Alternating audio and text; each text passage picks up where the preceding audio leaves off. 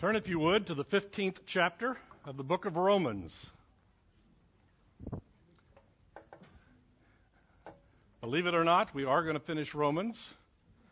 If you can flip the page over, you see there's not a whole lot left. Romans 16 has a lot of names that I'll have trouble pronouncing. The last 3 weeks, we've been working our way through chapter 14, where we've been dealing with the topic of disagreement within the church body regarding fill in the blank. You believe that it's okay to do one thing. I believe that it's wrong to do that. How should we interact with each other? These are areas that are not specifically covered by the Scripture. They are areas that God has given us grace, and we are told that we are to be fully convinced in our own minds of what we ought to do. We become fully convinced in our own minds when we study the Scripture, when we ask godly counsel from people, when we pray and rely on the Holy Spirit to tell us what we ought to do. And we ended last week's lesson at the end of chapter 4 with the basic principle that whatever you do is to be done by faith.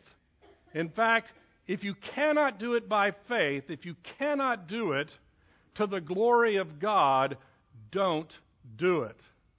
That was the conclusion. And we have a little bit more of that today. In fact, we actually read verse 1 of chapter 15 last week, because chapter 14 is dealing with people that, well, one person came out of a background that said you shouldn't eat certain foods. But Paul says, I know everything has been given by God and is clean. But some people aren't quite there yet.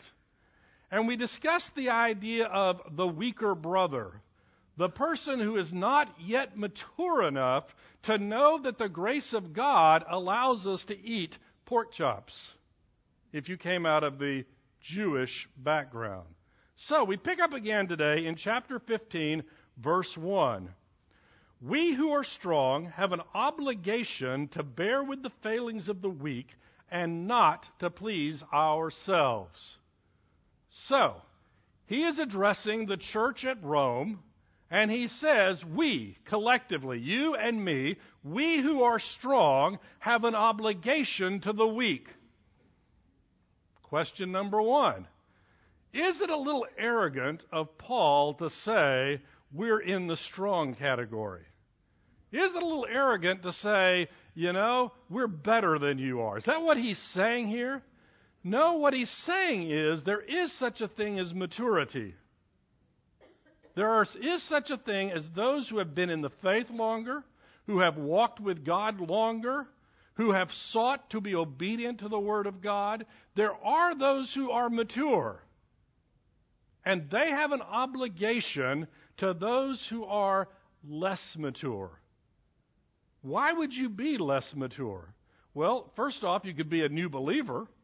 There are people who just accepted Christ and they came out of really strange backgrounds, and you look at them and go, you believe what? And we're told in chapter 14 that we're not to despise them, we're not to look down upon them, but we are to help them in the maturing process.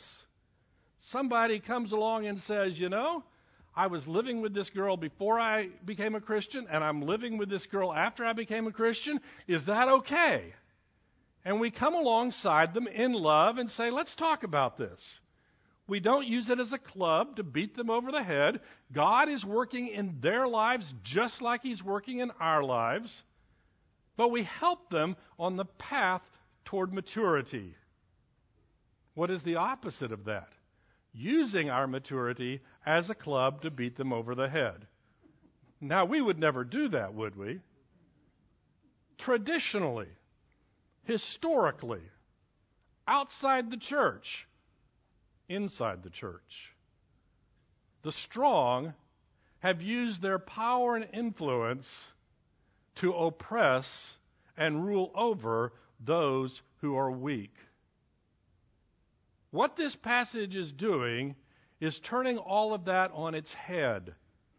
What it's saying is that the strong, the mature, those who are strong in their faith, need to defer and help the weak in their weakness. We don't lord it over them. We don't use it as a club. We don't use it as an opportunity to pursue our agenda. It is interesting, I've mentioned in here numerous times that my wife and I, which by the way, today is our 34th anniversary, which for this class is nothing. I mean, we're practically newlyweds.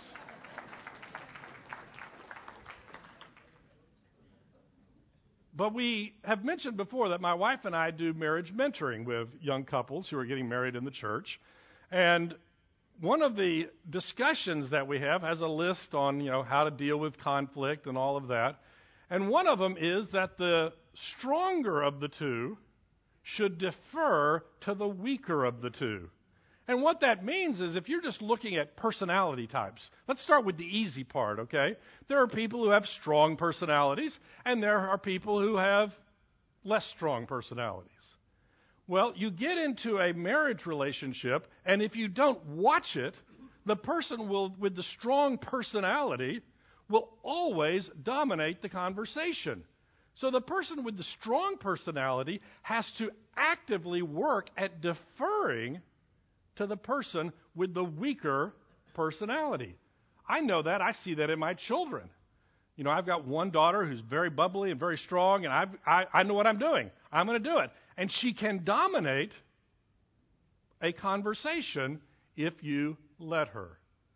I might add, she and her roommate are hiking through Big Bend, and she spent yesterday throwing rocks at bears who were attacking them. But they're all okay, so life is good. There are those who are more mature, who are further along in the faith. They are to help those who are weak and not lord it over them. In fact, it says they are to live not to please themselves, but to please the other. In fact, what are they supposed to do? Let's keep reading. Let each of us please his neighbor for his own good, to build him up. I've got my agenda. I know what I want to do. I'm strong enough to do it, emotionally, physically, spiritually, however you want to look at that. And I want to do what I want to do. And along comes this new believer who doesn't understand my agenda, isn't where I am on the path of life, and I am told to help them to grow, and to help them to mature. But I don't want to do that.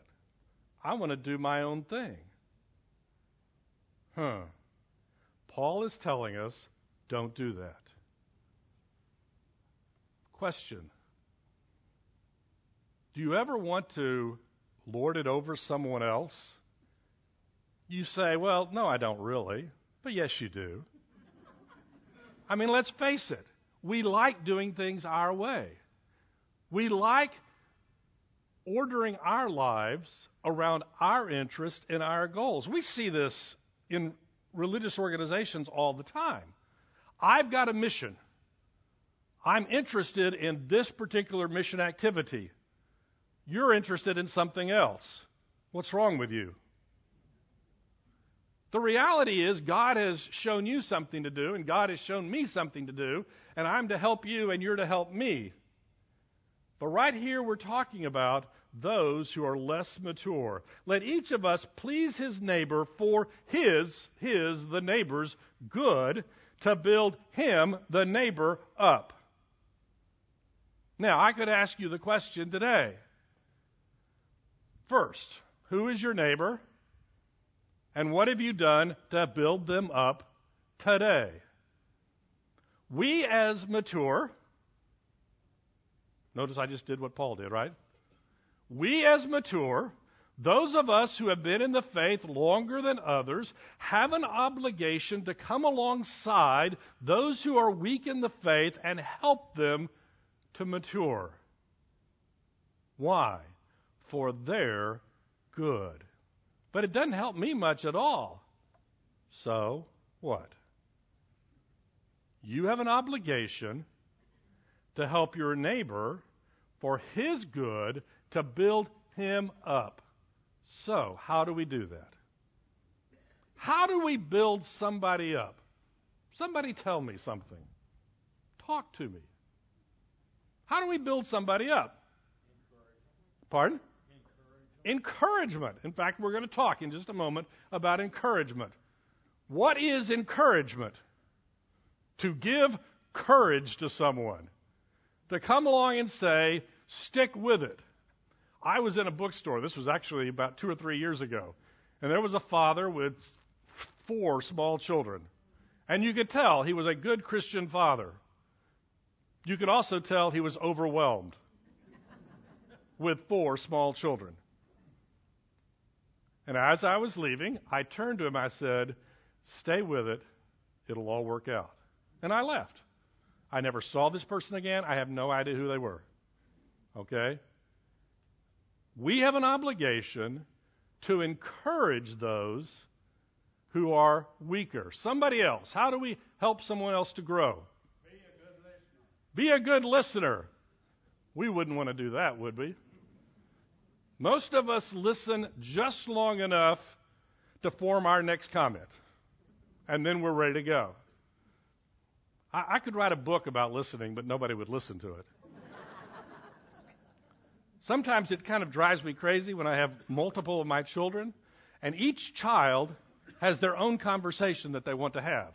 And all they're doing is waiting for the other child to stop talking so they can start their conversation. And they just bounce back and forth. And I'm sitting here going like this. I can't keep up with this. Listening to other people encourages. I mean, let's face it. A new believer, a less mature believer, if they're honest, have lots of questions. They have lots of issues. They have lots of concerns.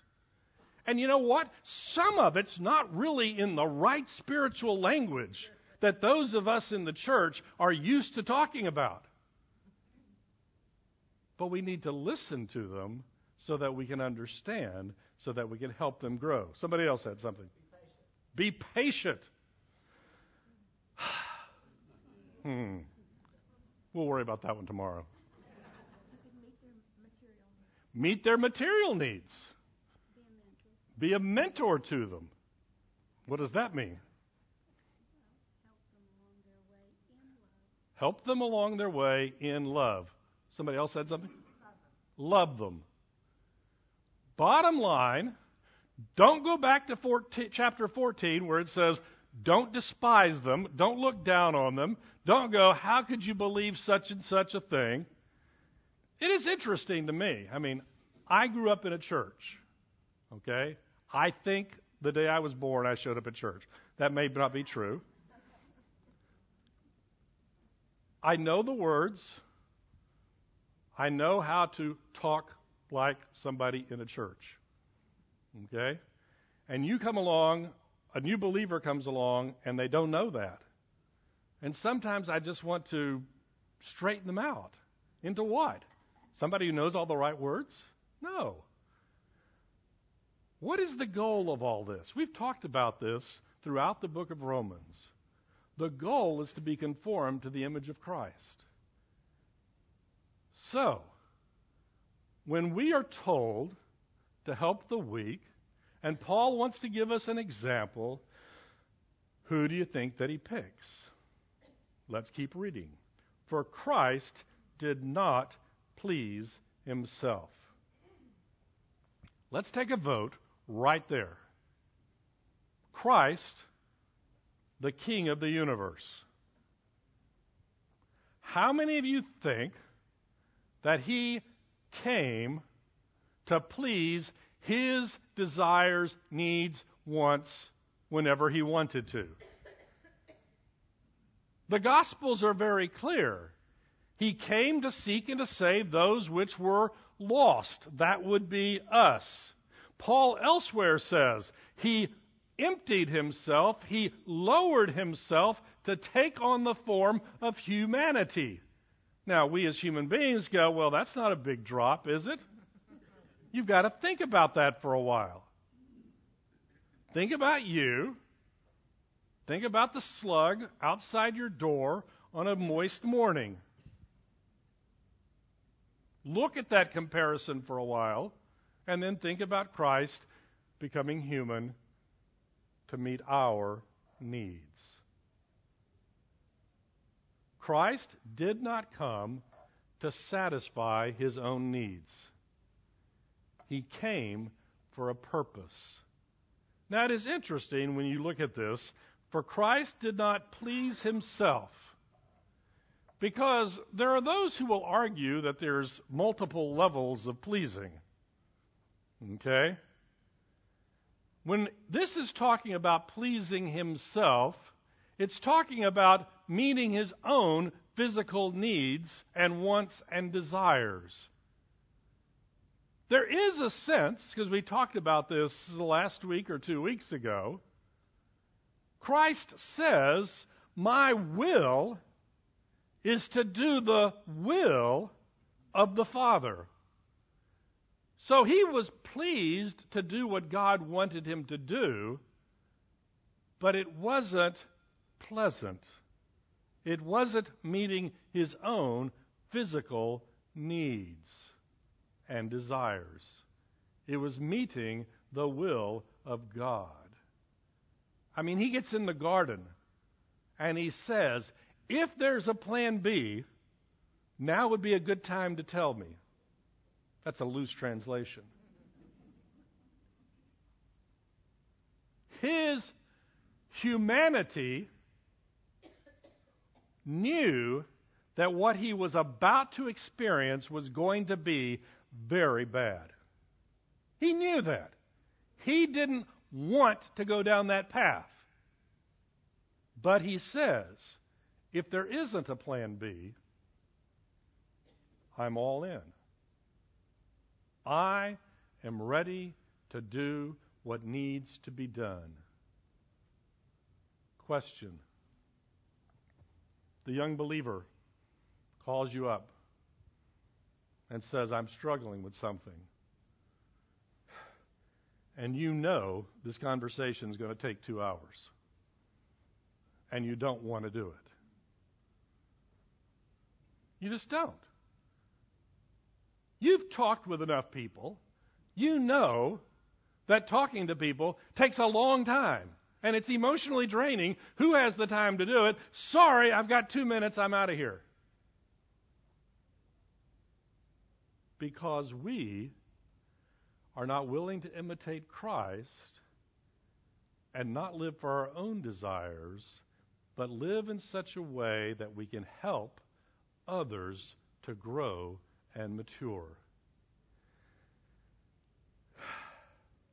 For Christ did not please himself, but as it is written, the reproaches of those who reproached you fell on me.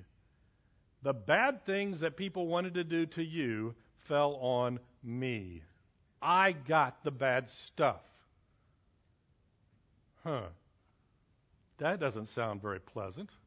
That doesn't sound very nice at all. Maybe we should think about that. For whatever was written in former days was written for our instruction, that through endurance and through the encouragement of the Scriptures we might have hope. Whatever was written in the former days. Quick question. When Paul is writing this, what was written in the former days? The Old Testament. We have the advantage of living on this side of the New Testament, so we have even more stuff that was written. But let's just stick for a moment with Paul and what he's talking about here. What was written in the former days? That was in the past. He, at this point, is not including his stuff, but his stuff will get included. In fact, Peter's going to talk about Paul's stuff being just like that Old Testament stuff. the Word of God. Okay? We'll deal with that on another day. For whatever was written in former days was written for our instruction. What instructions are there in the Old Testament that pertain to us today?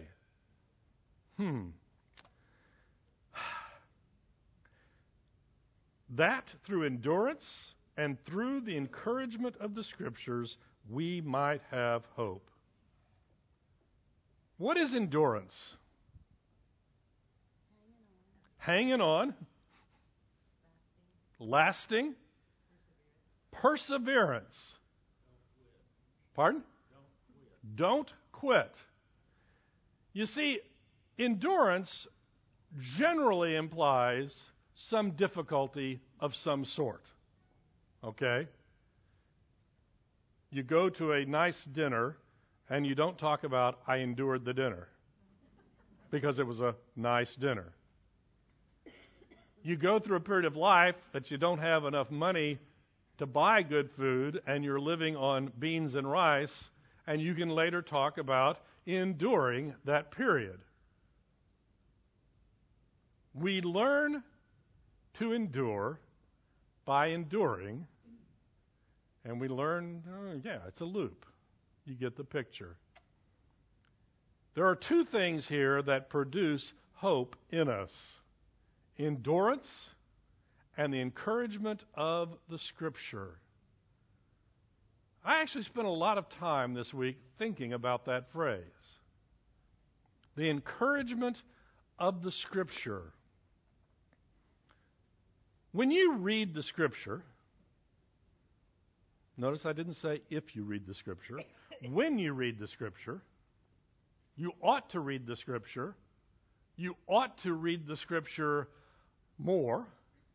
When you read the Scripture, are you encouraged by it? We're going to talk in a moment, if we get that far, we probably will, about the promises made to Abraham, the patriarchs. God told Abraham, I will make of your descendants a great nation. Through your seed, singular, all the nations of the world will be blessed.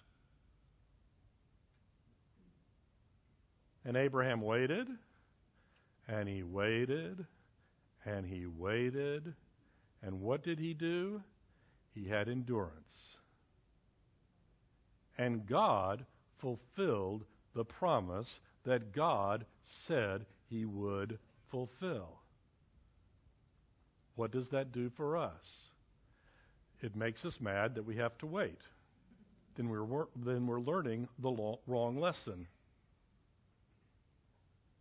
It encourages us when we read the Old Testament stories and we realize that the same God who made the same promises to the people in the Old Testament, the same God is making promises to us today.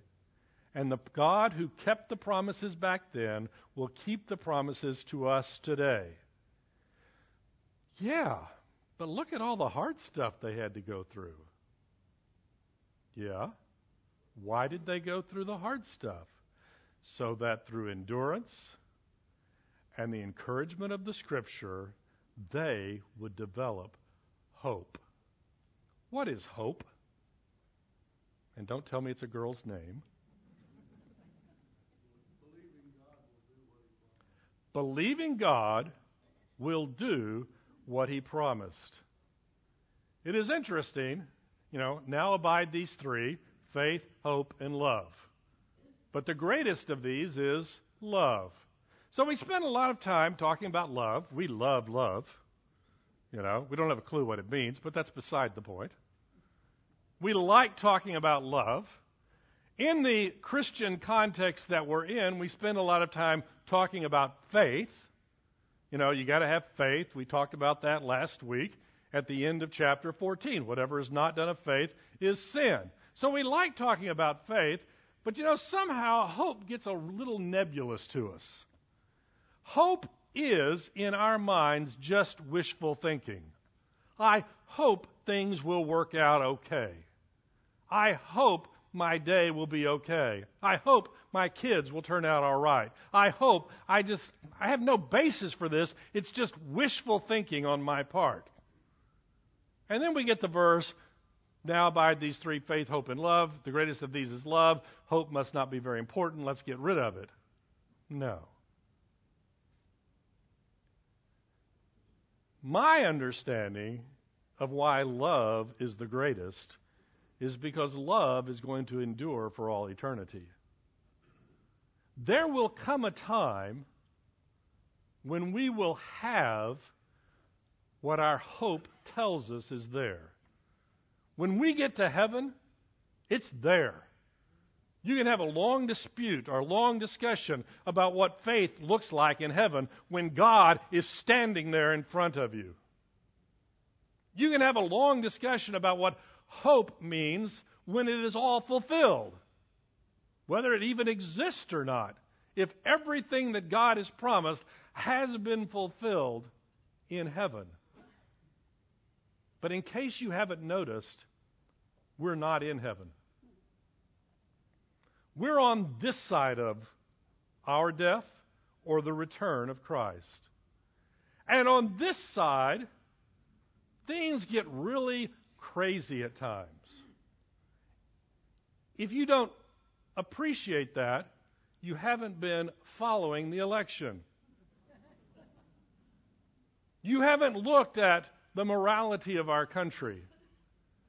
You haven't looked at what young people say and believe and think to be true. You haven't looked at your own heart to see the struggles that you and I have on a daily basis. This side of death or the return of Christ requires that we have hope. And it's not just wishful thinking. It is a firm belief that God, who kept His promises, will keep them in our lives. He who began a good work in you will finish it. That's the promise that He has given to us. And we go to the Old Testament and we look and we see people who were struggling with real life problems. Abraham, great faith. But he also let Sarah talk him into fooling around with Hagar to fulfill God's promises in his way. And that produced all kinds of problems and issues. David, great man of faith, followed God, a man after his own heart. But even he went his own way at times and struggled with what it meant to serve and follow God. This side of death or the return of Christ, we have to have hope. And I say this as someone who struggles at times with having hope. I look at the difficulties around me. I look at the problems that my children have, that I have, that we have, and I go, where's the hope? The hope is in the promises of God. Through endurance and through the encouragement of Scripture. And what do we end up doing? We don't read the Scripture because it takes too much time. And in our struggles, all we do is blame God for not straightening everything out today. And we do not learn the patience that we ought to have so that we can endure and have hope in God to fulfill His promises. I mean, you're no better than I am. The moment the bad hits, you start asking God, why are you doing this to me? Instead of trusting in a loving God to fulfill His promises in His time. I struggle with this all the time. We actually talked about this several chapters ago when Paul started talking about we rejoice in suffering. I don't know about you. I don't do a lot of rejoicing in suffering. But we know that that suffering produces faith, endurance, hope, all of those things that God knows that we need. Yes? May I make a suggestion? Please. Okay, the fact that we have hope, Mm-hmm.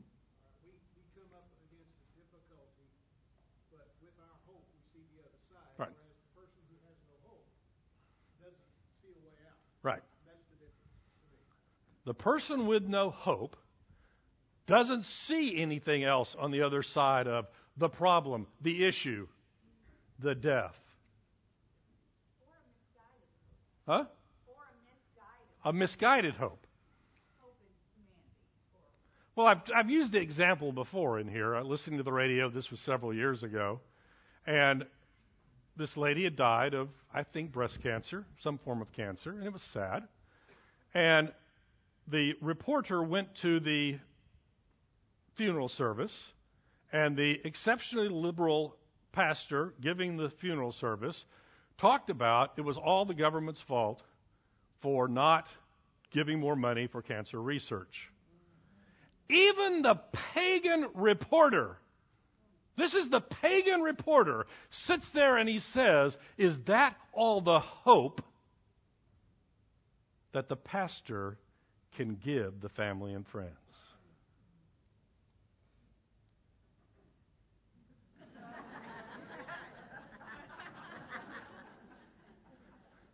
The lights are doing strange things.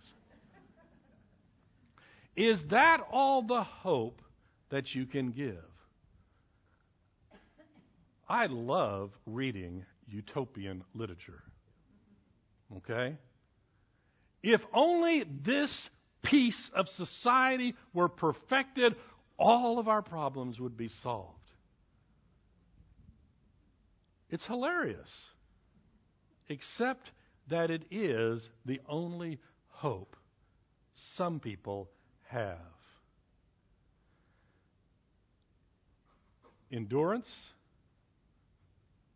and the encouragement of the Scripture. Don't cut yourself off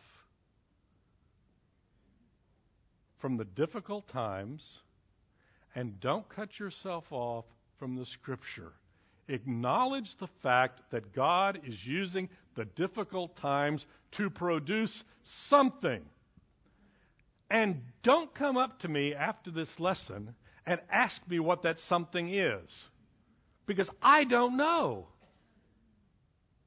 I will encourage you. I will pray for you. I don't even know what it is in my own life sometimes, right now. But we have hope that God will fulfill the promises just like He did to Abraham and the others that we read about in what was formerly written.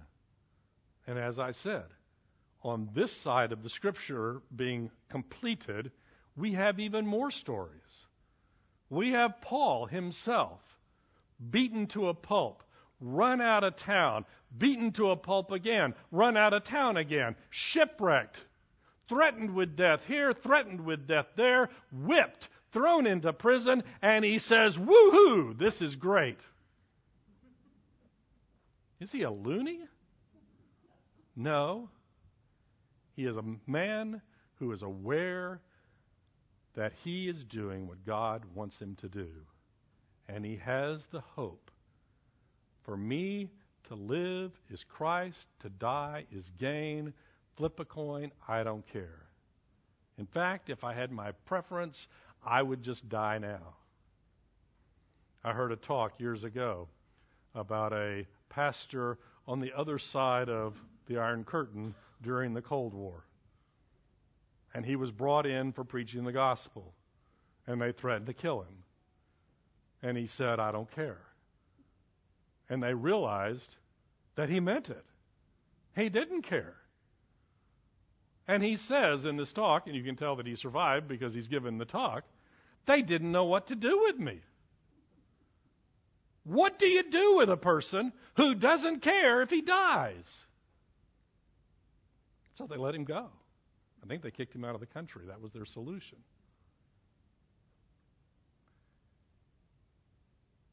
Is it stupidity?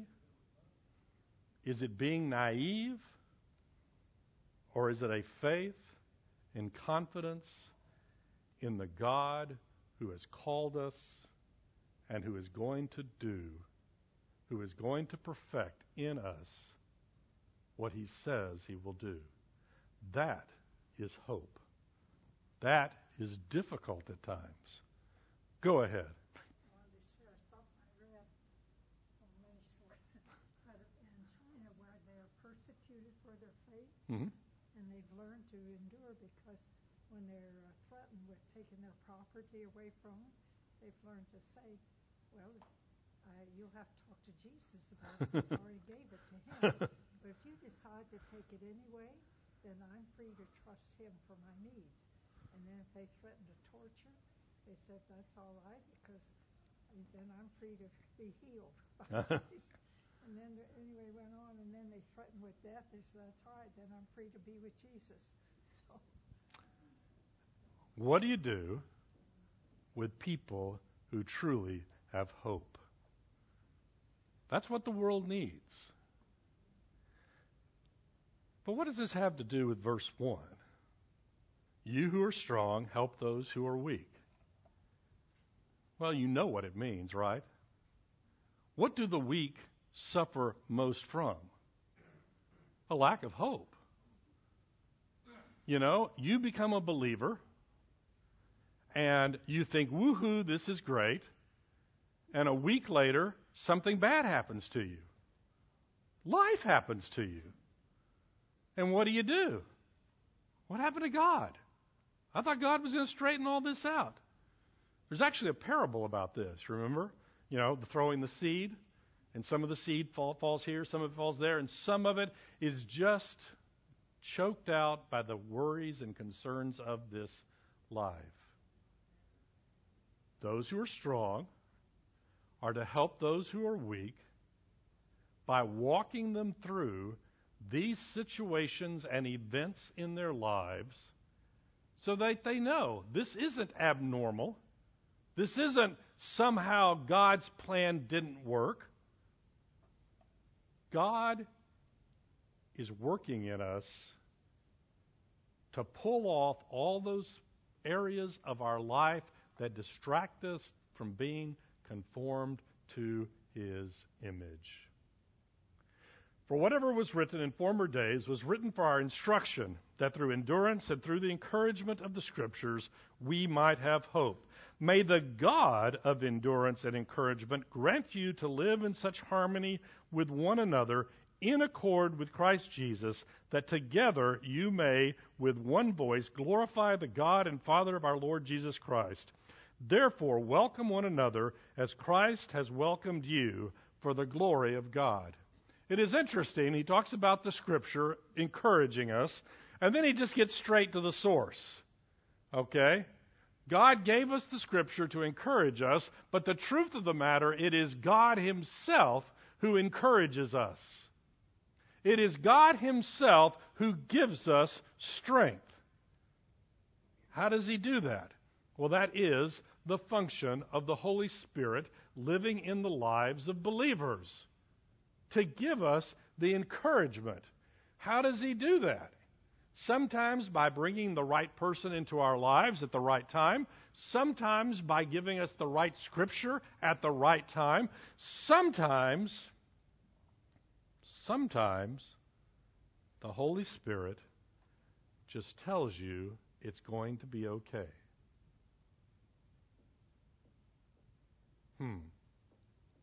The God of encouragement grant you to live in harmony with one another. Who are the one another's that he's talking about right here? Well, he's talking to the church at Rome. But he's talking here in the context of those who are weaker those who are stronger. Chapter 14, those who believe this about eating and drinking, those who believe something else about eating and drinking. But throughout the book of Romans, and in just a moment, he's going to talk about Jews and Greeks. Whatever those differences are, you are to live in harmony with one another. Those who are strong are to live in harmony with those who are weak. You know what happens, right? Those who are mature want to hang around with those who are mature. Those who are weak hang around with those who are weak, and we end up with weaker weak and weaker strong. You thought I was going to say stronger strong, but no. We are called to live in harmony with each other. Why would he say this at this point? What did he tell the weaker? Don't try to please yourself. What happens if every one of us in this room spent all of our waking hours trying to please ourselves? Sometimes we might get along with each other. You know, if I can use you to meet your needs and my needs at the same time, we can form a group to meet our individual needs. That could work for a little while. But this young believer comes along, and they're not helping me at all meet my needs. They're just a nuisance. They're just a distraction. Go away. And I'm not living in harmony because I, you, and we collectively are trying to please ourselves. Trying to please yourself destroys harmony within the body. What are we supposed to do? Work at pleasing one another.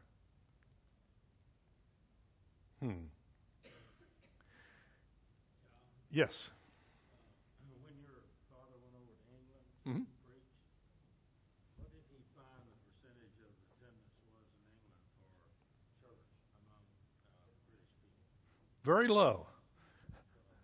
His question was about when my father, who was not a pastor, he was an insurance salesman, went to England for 6 months to fill in as a pastor of a Baptist church in northern England. And the question was, what was the percentage of believers? And it's not much. I mean, they had a small church in a large community and did what they did.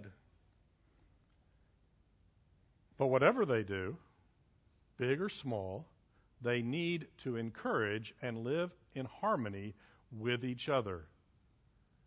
I mean, let's face it. There's lots of disharmony out there. There's lots of disharmony because people are following their own desires. That together you may with one voice glorify the God and Father of our Lord Jesus Christ. Therefore welcome one another as Christ has welcomed you for the glory of God. Welcome one another as Christ has welcomed you. Now, let's talk about how Christ welcomed you. Okay? You filled out your resume to send it to Christ. You talked about all the great things you had done. You talked about how you were an asset to the community. You talked about how great and wonderful you were. You even got signed letters of recommendation from very important people to tell Christ how wonderful and dynamic and important and valuable you were to him. That if only he would put you on his team, you could do great things. That's how you came to Christ. And if you did that, you're still sitting there with that piece of paper in your hand waiting for Christ. Go back to Romans 1, 2, 3, 4, and 5, and 6, and 7, and 8. There are none That's you. There are none who seek after God. There are none who do what is right. Everyone follows their own way. There are none righteous. Everyone does what is right in their own eyes. For all have sinned and fallen short of the glory of God. Instead of worshiping the Creator, we worship the created world, and God gave us over. We were at war with God. We were at enmity with God. Our lives were counter to the will of God. That's what we were. And He accepted us. Therefore, welcome one another as Christ has welcomed you. We can go back to the analogy of you looking at the slug if you want, but we won't go there. But think for a moment about the difference between you and Christ and what Christ had to do to accept you, to die on your behalf, so that you could be made into a child of God and be given the righteousness of Christ. And compare that with the difference between you and the young believer who still acts like a young believer. And guess what?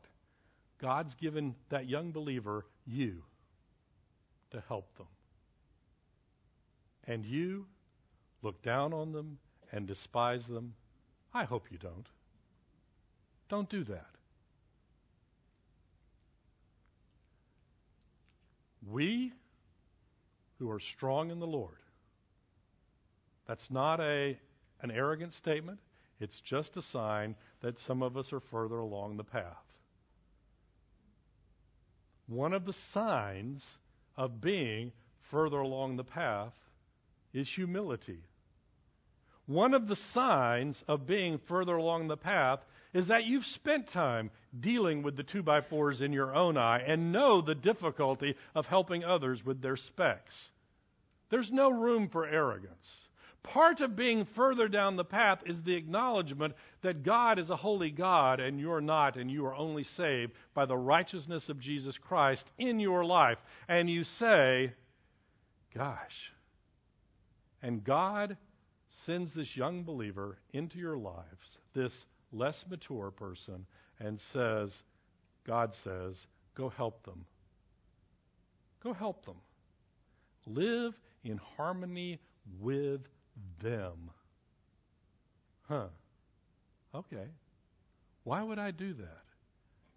Because of the endurance and encouragement of the Scripture, we can help them in the same way that God helped us.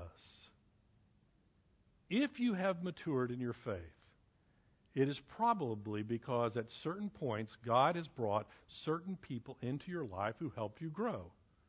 Now you're one of those people. It's just a fact. We're given to help each other grow. Why? For the glory of God.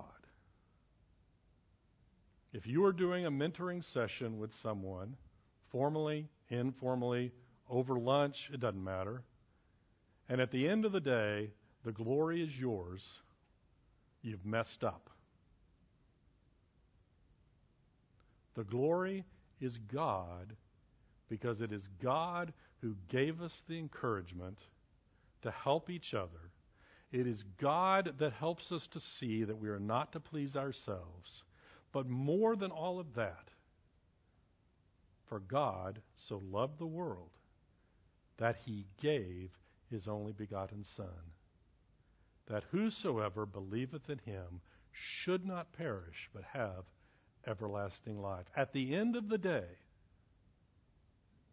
we are just one sinner saved by the grace of God, helping another sinner saved by the grace of God, bring glory to God in everything that we do. Let's close in prayer. Dear Heavenly Father, thank you.